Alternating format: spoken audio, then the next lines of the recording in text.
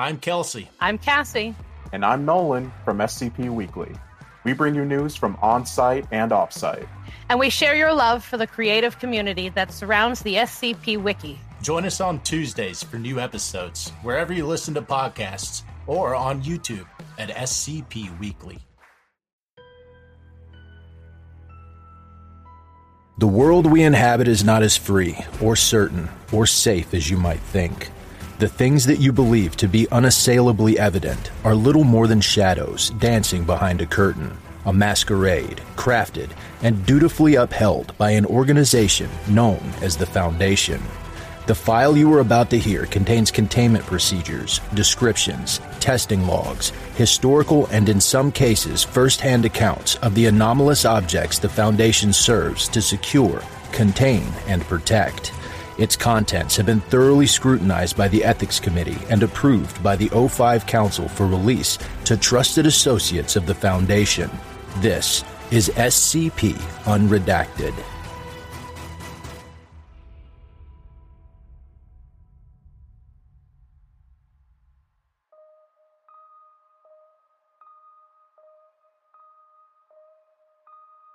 Welcome user, Matthew Seward.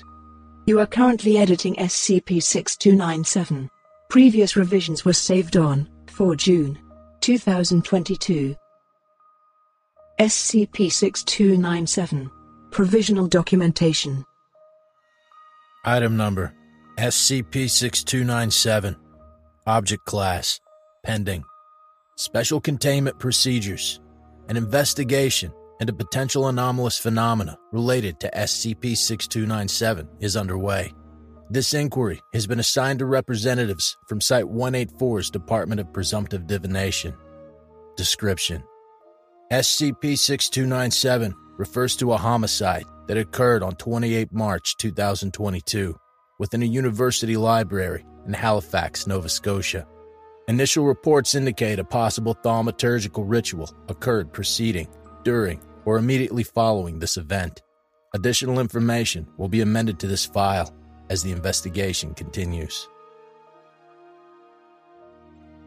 The following is an excerpt from Matthew Seward's divination log, entered shortly after his examination of the anomaly, alongside Madame Laurier, the director of the Department of Presumptive Divination.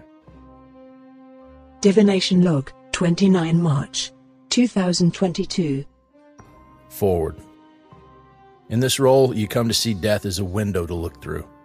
It's something that's already there before you start gazing at the true subject, what's really important. It doesn't feel like that anymore. I've been asked to share this log entry due to the investigation into the anomaly. However, some additional contextualization may be appropriate.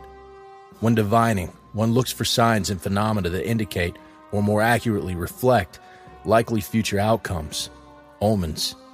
Our role is to know what is significant, and then what that significance means. To do that, we train ourselves to absorb as much information as possible in a given moment, analyze it, and retain that knowledge to refer to. This divination log is primarily a tool to assist with that. For the sake of documenting the anomaly, however, I've included peripheral information preceding and following my encounter that would normally be irrelevant to the log. We didn't speak much as we drove into Halifax, but that wasn't unusual.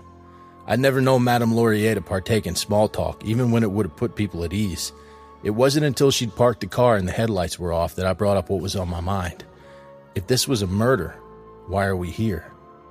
She didn't respond as she got out of the car and started making her way to the library. The building was squat and low to the ground, grand though, stonework and soft light spilling into the night from the arched windows.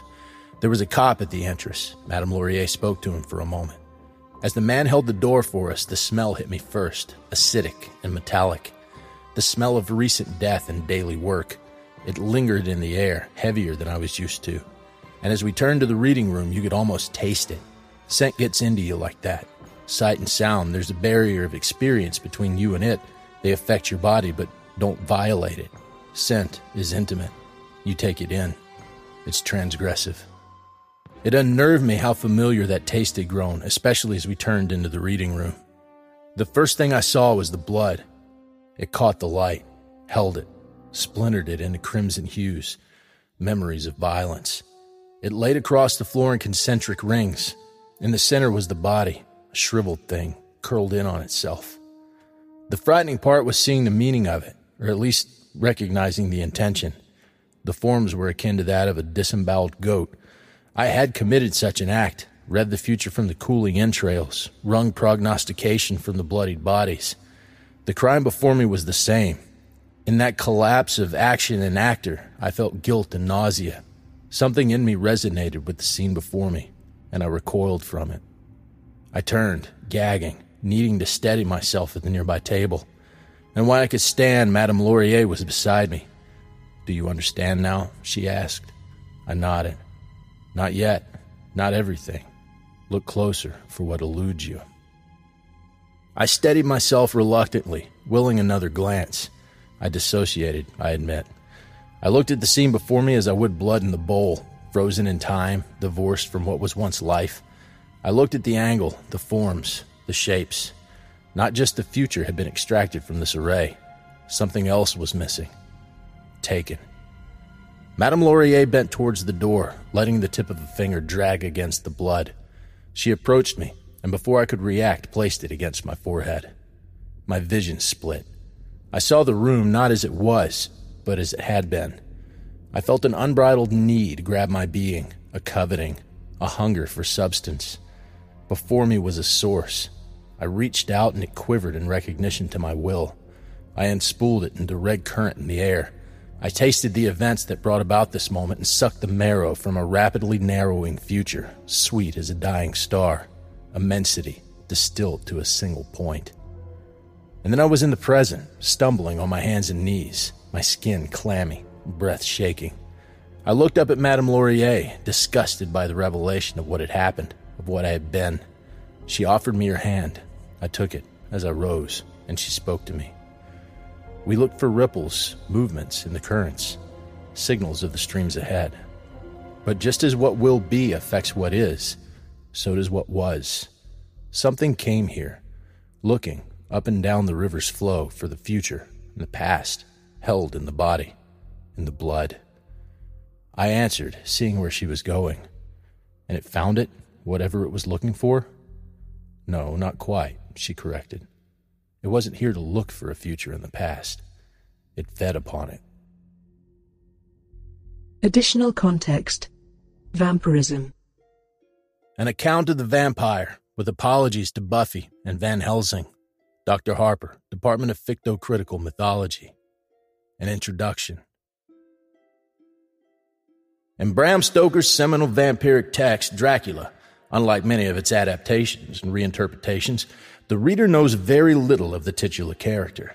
We learn, as the text progresses, his strengths, weaknesses, and desire for English blood, but we're never given an emotional appeal to his past, tragic or otherwise, or what he intends to do, aside from continuing to spread the plague of vampirism and satiate his endless appetite. It may be presumed that this is a result of the structure of the work itself. Dracula is, after all, a series of documents assembled by the ambitious vampire hunters, a dossier on Dracula's crimes that does not leave room for a sympathetic, self-reflective, or human villain. However, this depiction draws attention towards an important characteristic shared between this literary creature of the night and the entities we, the SCP Foundation, have colloquially designated as vampires. The vampire is fundamentally a creature of the present. It only exists in relation to the immediate moment in time it occupies at that moment. Driven by these base desires, the vampire does not relate ontologically to its own past or future. While the creature may be cunning, capable of orchestrating and executing predatory plans and drawn-out seductions, the purpose and intent of said actions are intimately related to its grounded relation to the present. Vampires are inhuman, not due to their actions, but their fundamental relationship to the experience of time. However, it is extrapolated that this existence is not one of contentedness. The vampire ever grasps at that which it cannot have. The very experience of past and future it is defined in opposition of. Blood, ever symbolic, occupies a physical manifestation of this craving. Although the exact nature of this relationship is unclear, the relation of blood to the past, often expressed in relation to family lineages, and the future is reiterated time and time again. Behind the veil, blood is a demonstrative vector essential to the time-crossing magics of the Davites and occupies ritual significance among various thaumaturgical groups. In this framework, blood is not merely the life, it is a manifestation of the experiences of life and the ongoing will, desire, and ability to live. It is the antithesis of the vampire who craves it in recognition of its absence. This is the source of their thirst, for even the finest wines and appetites of the flesh offer only pleasures in that moment. Blood, in contrast, provides the vampire with a taste of the infinite, of the impossible and transcendent, something to die for, to kill for. Divination Log, 30 March, 2022. We went to the victim's dorm room today, Madame Laurier and I. It was a single room on campus. The Don led us up the staircase, chattering on all the while about how horrible the whole thing had been. They closed the library, had to bring in specialists who could clean it. Wasn't exactly facility's typical work. I wasn't sure what to expect when he fished an electronic key from his pocket and swiped it against the handle. Maybe some sort of echo of the scene I'd seen the previous day. As the door swung open, the first thing that struck me was how normal it felt. A single room with a cookie-cutter bed frame, messy sheets, a few posters and personal touches, but a transitory space. Beneath the rotation of personalities over the year, there was a sense of identity here. For the most part, its occupants went through the same cycles of love and heartbreak, stress, regret. Not its most recent one, though. Madame Laurier told the Don we'd need a moment. She'd introduced us as detectives, but that wasn't a profession I'd signed up for. When the door shut, she told me to look for something personal, a diary if there was one. I glanced around the mess of notebooks and school supplies. Some novel was face down on the desk, and the small shelf was piled with books. I was going to make a comment about not knowing where to start when suddenly I did. In the lower drawer of the bedside table, I stooped down, pulling out a gray-covered, dog-eared book. As I touched it, my vision shifted. I was sitting on the bed, writing in it. The details were fleeting. I was stressed, I can recall that, but nothing more of substance. I tried to push myself forward in my mind and felt myself skip like a stone through flat water. It touched down again, on the other side of something. I was in 100 places at once. In the dining hall, walking to class, taking notes, and then the library and those other presences faded into the definitive. The branches of the future, my future, or this future, were being tipped off the tree, reduced to a pole. I stumbled, unsteady on bended knee. Thrust back into the room, I rose to my feet and handed the journal to Madame Laurier. I didn't want to hold it any longer than I needed to. She asked what had happened, and I responded as well as I could. She flipped through the book as I spoke and set it down on the bed as I finished. I asked if we need it for the investigation. Not anymore, she answered. MTF Iota 3, 31 March, 2022. Surveillance Report. Forward. Following the events of 29 March 2022, Madame Laurier requested Foundation personnel, Matthew Seward, be placed under covert surveillance. Mobile Task Force Iota 3, Neighborhood Watch, is responsible for this ongoing initiative. The following surveillance report details an event occurring on 31 March 2022. 0302. The subject becomes restless in bed, rolling back and forth and pushing the covers off its body. 0320. The subject appears to rise from the bed. The individual's eyes remain closed, and they appear to begin sleepwalking. The subject approaches the room's window and draws back the curtain. Rain is seen, softly falling against the glass. 0335. The subject places both hands against the pane of the window. They begin vocalizing unintelligibly, which continues for several minutes. 0338. As seen in the reflection of the subject in the glass, one eye opens. It appears to make prolonged eye contact with the covert camera installed in the lighting fixture. MTF Iota 3 is placed on intervention standby as a precaution should the entity display hostile anomalous behavior. 0342. The subject's open eye closes and the individual moves towards the bed. At some point within the previous 40 minutes, The subject suffered a laceration on his left hand. Blood trails onto the bedsheet as the individual lies down and covers themselves. 0418. Surveillance personnel from MTF Iota 3 note an unusual outline in the reflection of the room's window, mirroring the form of the subject. This form becomes harder to determine over the period of 5 minutes due to the ongoing rain. Afterward. Due to the recorded events, surveillance personnel responsible for monitoring Matthew Seward placed a request for his temporary detainment to ascertain the validity and nature of the potential anomalous phenomena displayed. This request has been vetoed by Madame Laurier, Director of the Department of Presumptive Divination. As such, Matthew Seward is permitted to continue his regular duties and responsibilities under persistent surveillance. Divination Log, 3 April 2022. While in fiction, dreams are recurrently depicted as prognostic. In truth, they're noticeably unreliable. Dreams are complex manifestations of the human psyche, trying to unwind what significance is imparted upon them from the future, and what is manufactured by the brain's mundane chemical reactions is a fool's errand. Dreams lack substance and depth, unlike blood and bones. The physical world has set a baseline, something that can be changed by temporal influences, and in turn, read by those who know where and when to look. But even knowing this, sometimes you can't help but read significance behind them. Lately, I've been having dreams of blood. They start with me before a copper vessel. In it, liquid seeps from the cooling entrails. I start to examine them, to pick apart their meaning. But I see myself in the reflection, altered in the slippery distortions of metal and blood, but still me. I reach towards it, and the mirrored, reddened hand moves towards me. Our fingers touch on the surface, and I push through, breaking the tension. In response, the dripping hand slides up my arm. I force it in deeper, and the warmth radiates along my forearm beneath the liquid surface. A heat echoed by the touch of the wet hand upon my upper arm, and the drips that run across my bare skin. The foreign, familiar hand slides up to cut my neck. It goads me on to push in further, more completely. Slipping forward into the vessel, my elbow disappears into its depth. The hand creeps further along my body. It touches gently upon my face. Where it passes, it leaves behind its ichor. The wet mass of it drips down my front. I can feel the movement of the heat as it trickles, pools, and diverges. I push again. I know there's something there for me, something to reach. My body twists as I press my shoulder to the rim of the dish.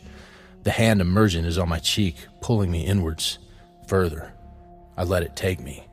My face is against the surface now. 2 slick fingers slip between my lips and tug at my jaw. I let it open me, and the blood pools in. The taste is sweet and familiar. It takes me under. And I wake up. I've spoken to Madame Laurier about these dreams and about the murder, but she's been dismissive. She's taken the lead on the case and suggested the dreams were a consequence of the fugue state I entered.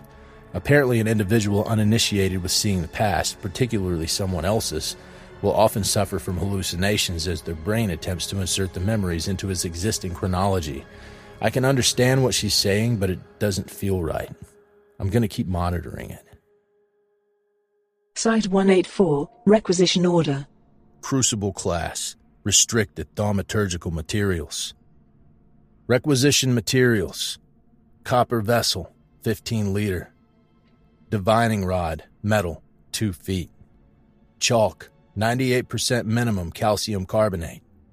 Vellum, calfskin, 2 rolls. O-negative blood, human, 2 500 milliliter bags. Antiseptic bandages. Hematomantic bloodletting equipment, sterile. Requisition Initiator, Madame Laurier. Status, approved. Divination Log, 4 April 2022.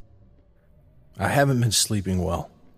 I wake up at night, uncomfortable in unfamiliar poses. I'll rouse myself, captured in the stillness of movements that weren't my own, contortions of form that feel wrong, foreign. I've taken to drawing the curtains, as waking up in those moments with the half-glow of moonlight draping across the bed makes my skin crawl. It's as though I'm behind a silver shroud, one that's been pulled over me, suffocating me, but so imperceptibly fine it feels like a trick of the light until it tightens around my throat. I wish I could attribute the things I see in my waking hours, on my work, to that. Trying to divine the future is inconsistent. The interplay of temporal influence and its ripples in the present lacks solidity. You won't always see the same omen twice. You throw the bones time and time again and read different signs in their fall. You watch the blood as it pools, trace the winding curves of the vapors, and the meaning you glean twists and shifts on a repeated attempt. You have to trust yourself and your ability to get it right the first time, because repetition isn't the way to clarity. This is pre-scientific for a reason. So the fact I've spent the better part of the day casting the bones over and over and prodding entrails across the metal curvature of the vessel just shows how desperate I am. But maybe that's appropriate, given that they keep offering the same fortune. Death. Not an abstracted notion of death as the lurking threat of finality. I've seen a very specific death. My death. It lurks in the reflection of the cooling blood, in the twists of smoke and smog, in the fall of sticks and stone. Normally, the influence of the future is subtle. It whispers to the present in soft syllables. But this is an ironclad promise, a guarantee of impending unbeing. I've seen the consistent dissolution of self. But it's not the potential for death that worries me. It's that I can't see beyond it. The harder I look for legacy, memory, lasting influence, I'm met with nothing. A cessation so total in its absolution, a reduction of the future. It's a wall between me and what will be.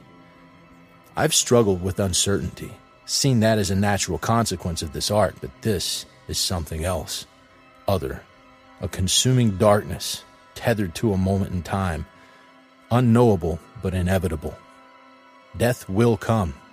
That great veil will slide over me, and what I am now will be no more. I write this as fact, intrinsic. Maybe in doing so I can escape oblivion, offer just the smallest fragment of self to endure. I'm not optimistic. Additional context. Vampirism. Selected excerpt. Letter from an unknown writer to Antoine Augustin Calmet, dated 1742. I have heard tell through our mutual scholarly circles that you intend to compile a great work, exploring in part the rumors and reports of monstrous beings, such as the ungodly vampire. I would be remiss if I did not enclose my experience with these and other horrors. I've often considered publishing these journals myself, but fear censor from the misunderstanding public that is apt to conflate forewarning with proof of involvement. Therefore, I leave my accounts in trust to you, dear sir, in hopes that they may offer a first-hand account to inform your own great text. I assure you, upon my everlasting soul, the details I recount are honest experiences. It is by the grace of God alone that I have endured these encounters, and now write to you. I feel it pertinent to inform you that much commonly known about these creatures is based in misunderstanding and superstition. I know not how these beings transgress the laws to which man is bound, only that they must do so in allowance with our Lord. To suggest otherwise would be to ascribe to them the capacity to reshape his world, which is blasphemy that cannot be. Indeed, much of their nature aligns more with the accounts of his angels than the predatory beasts encountered throughout this broad world. It might be that they are those fallen angels thrust into hell, now freed by his will to enact his judgment against us sinners. But I moved too hastily.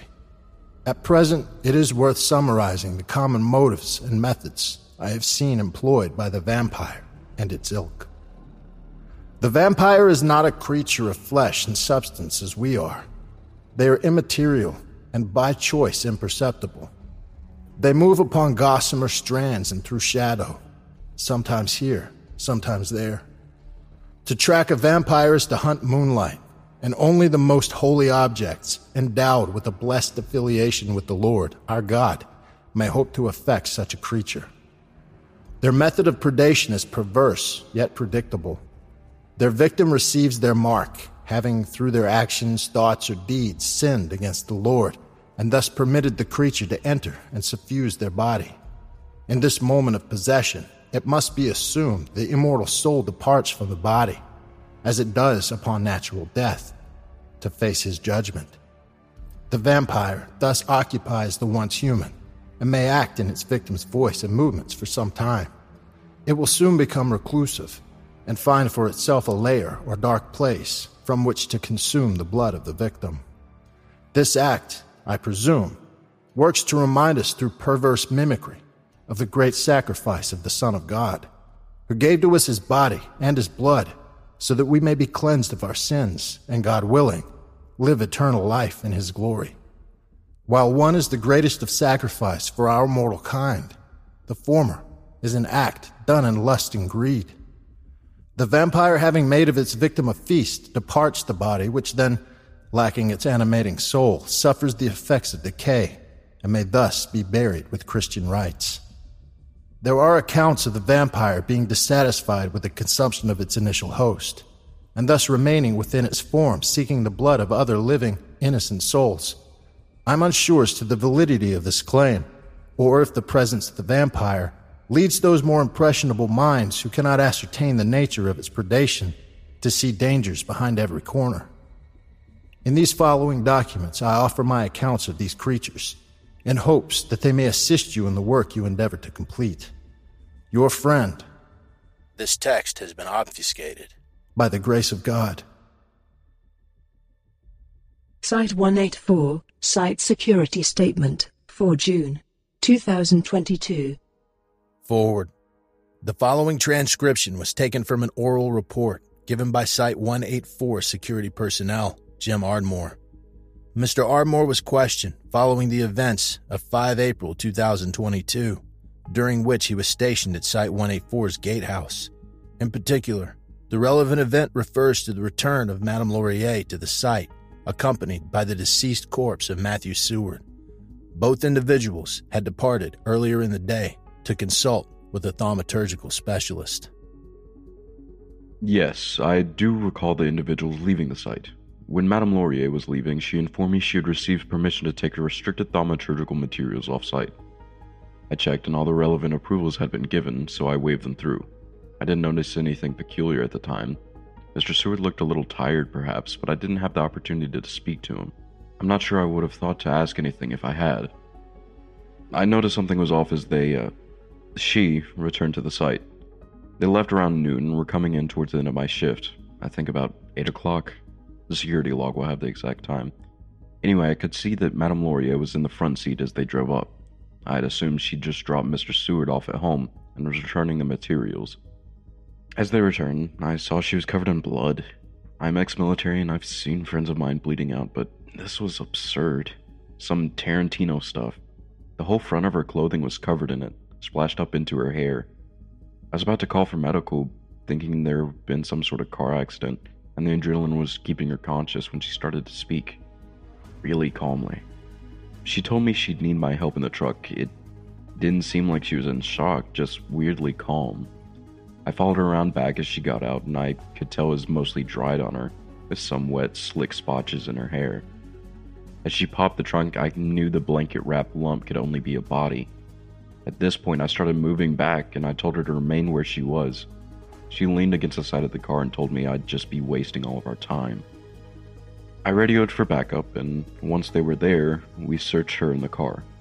The thaumaturgical materials had been used, and we put 2 and 2 together. One of us marched her up to head camp, and the rest of us brought the body to medical. I was there when they unwound the sheets. It was Mr. Seward, that much was clear. His skin was pale white, though, and shriveled.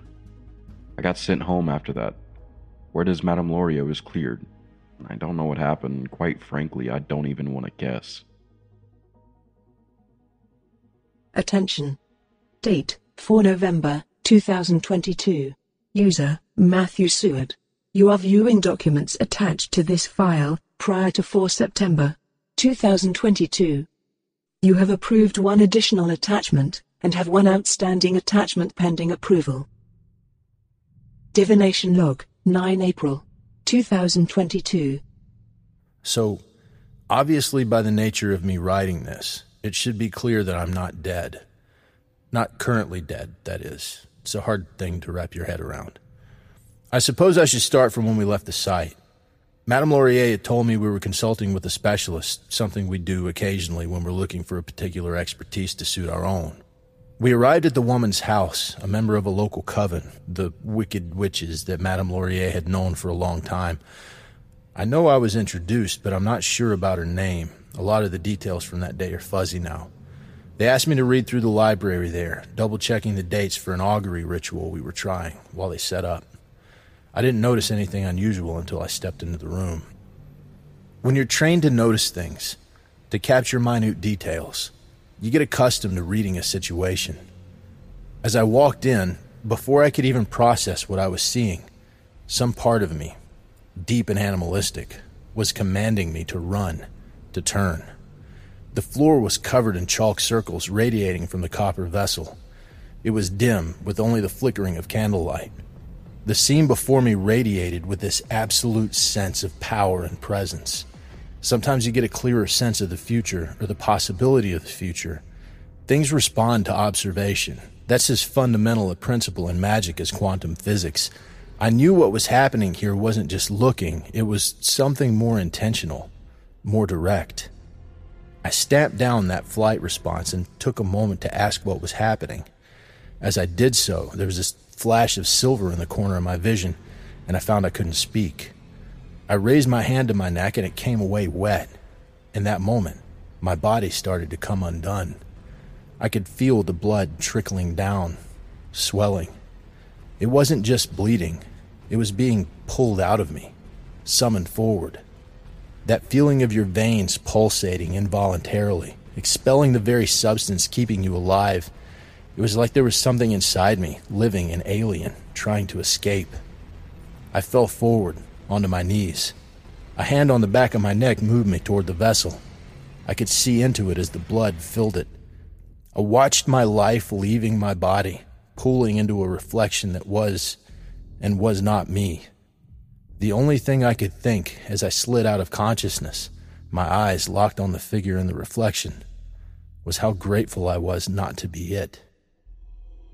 The next thing I knew was bright lights, the unmistakable glare of a hospital. I tried to sit up but couldn't move. My neck and chest were locked in place. I glanced around, recognizing the Site 184 medical ward. I tried to speak, eliciting only a broken croak. It was enough to bring someone over. Leaning into my vision was those piercing eyes of Madame Laurier. I should have been terrified, but I was calm. I don't know why. After a moment, she began to speak. I am sorry for what you've suffered by my hand. Were there any other option, I'd have taken it. I swallowed and tried to speak, managing only a single word, a question. Dead? Yes, she answered. I spoke to you of the vampire, a being of the present, of hunger and of blood. It had you, was draining you, slowly but surely. When it was done, if it sensed a threat, we'd have lost it again. To kill it was to kill the present. To kill the present was to kill you, body and mind. We slit your throat to bleed you dry, a lamb to the slaughter. I tried to respond, but... She rested her hand on my arm softly. Easy. You'll speak in time. Yes, you died. And yes, you lived. You understand the river of time.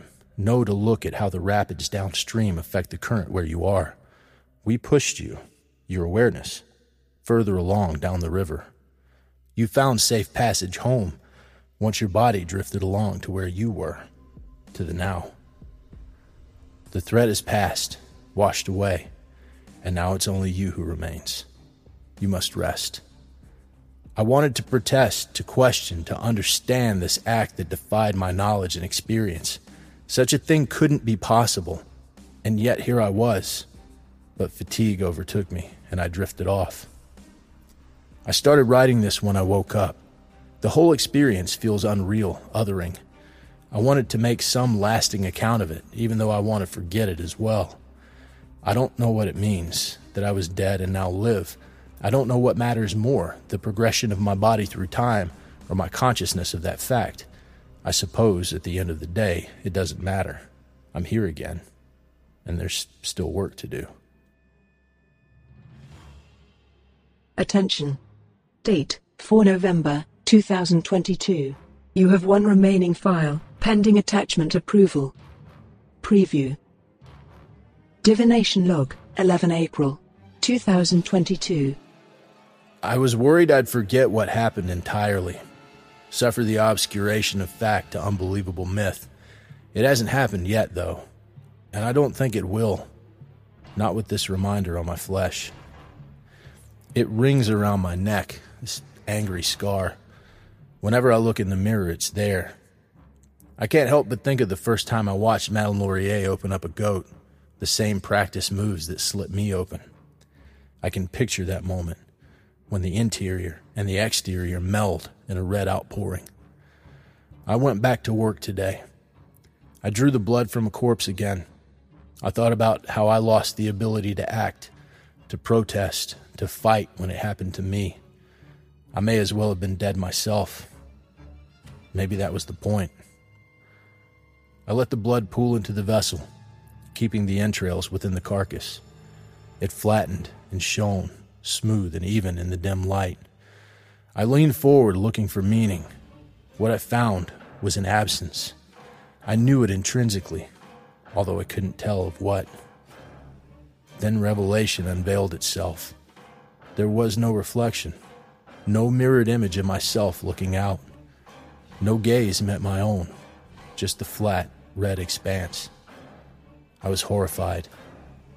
Not for what wasn't there, but because I realized I could bring it back. That the not self hasn't dissolved. It was hidden in its absence. I only had to reach for it. Would you like to approve this file for attachment? You have selected No. The pending file will be removed, and approved changes will be saved. Thank you for listening. If you like what you hear, join my Discord community, hire me on Fiverr, or help support me by becoming a patron for as little as $3 a month. Regardless of tier, all patrons get early access to every single episode. The links are in the description. I don't have the talent it takes to write a skip. All I do is read. Original authors make this podcast possible, so credit to the original author. Their links in the description. Show them some love as well. Consider becoming a member of the SCP Wiki. Upvote their work, and maybe write a skip of your own. Maybe I'll read it here someday. You never know if you never try. The content of this podcast and content relating to the SCP Foundation, including the SCP Foundation logo, is licensed under Creative Commons Sharealike 3.0, and all concepts originate from scpwiki.com and its authors. This recording, being derived from this content, is hereby also released under Creative Commons Sharealike 3.0. I'm Grigori Karpin from Simply Creative People, the podcast where we discuss GOIs, canons, and stories from the SCP Wiki, and we try to recommend things for all fans of the Wiki, new and old. Look for us on Spotify, Google Podcasts, Stitcher, and Apple Podcasts. Visit the show page at anchor.fm/simply-creative-people, or follow us on Twitter at SIMCREAT. Hey there, this is DJ Skip, host of Foundation After Midnight Radio, coming to you from the only third shift broadcast for personnel, by personnel. Be sure to tune in wherever you listen to podcasts to not miss out on containment news and community announcements from within the Foundation.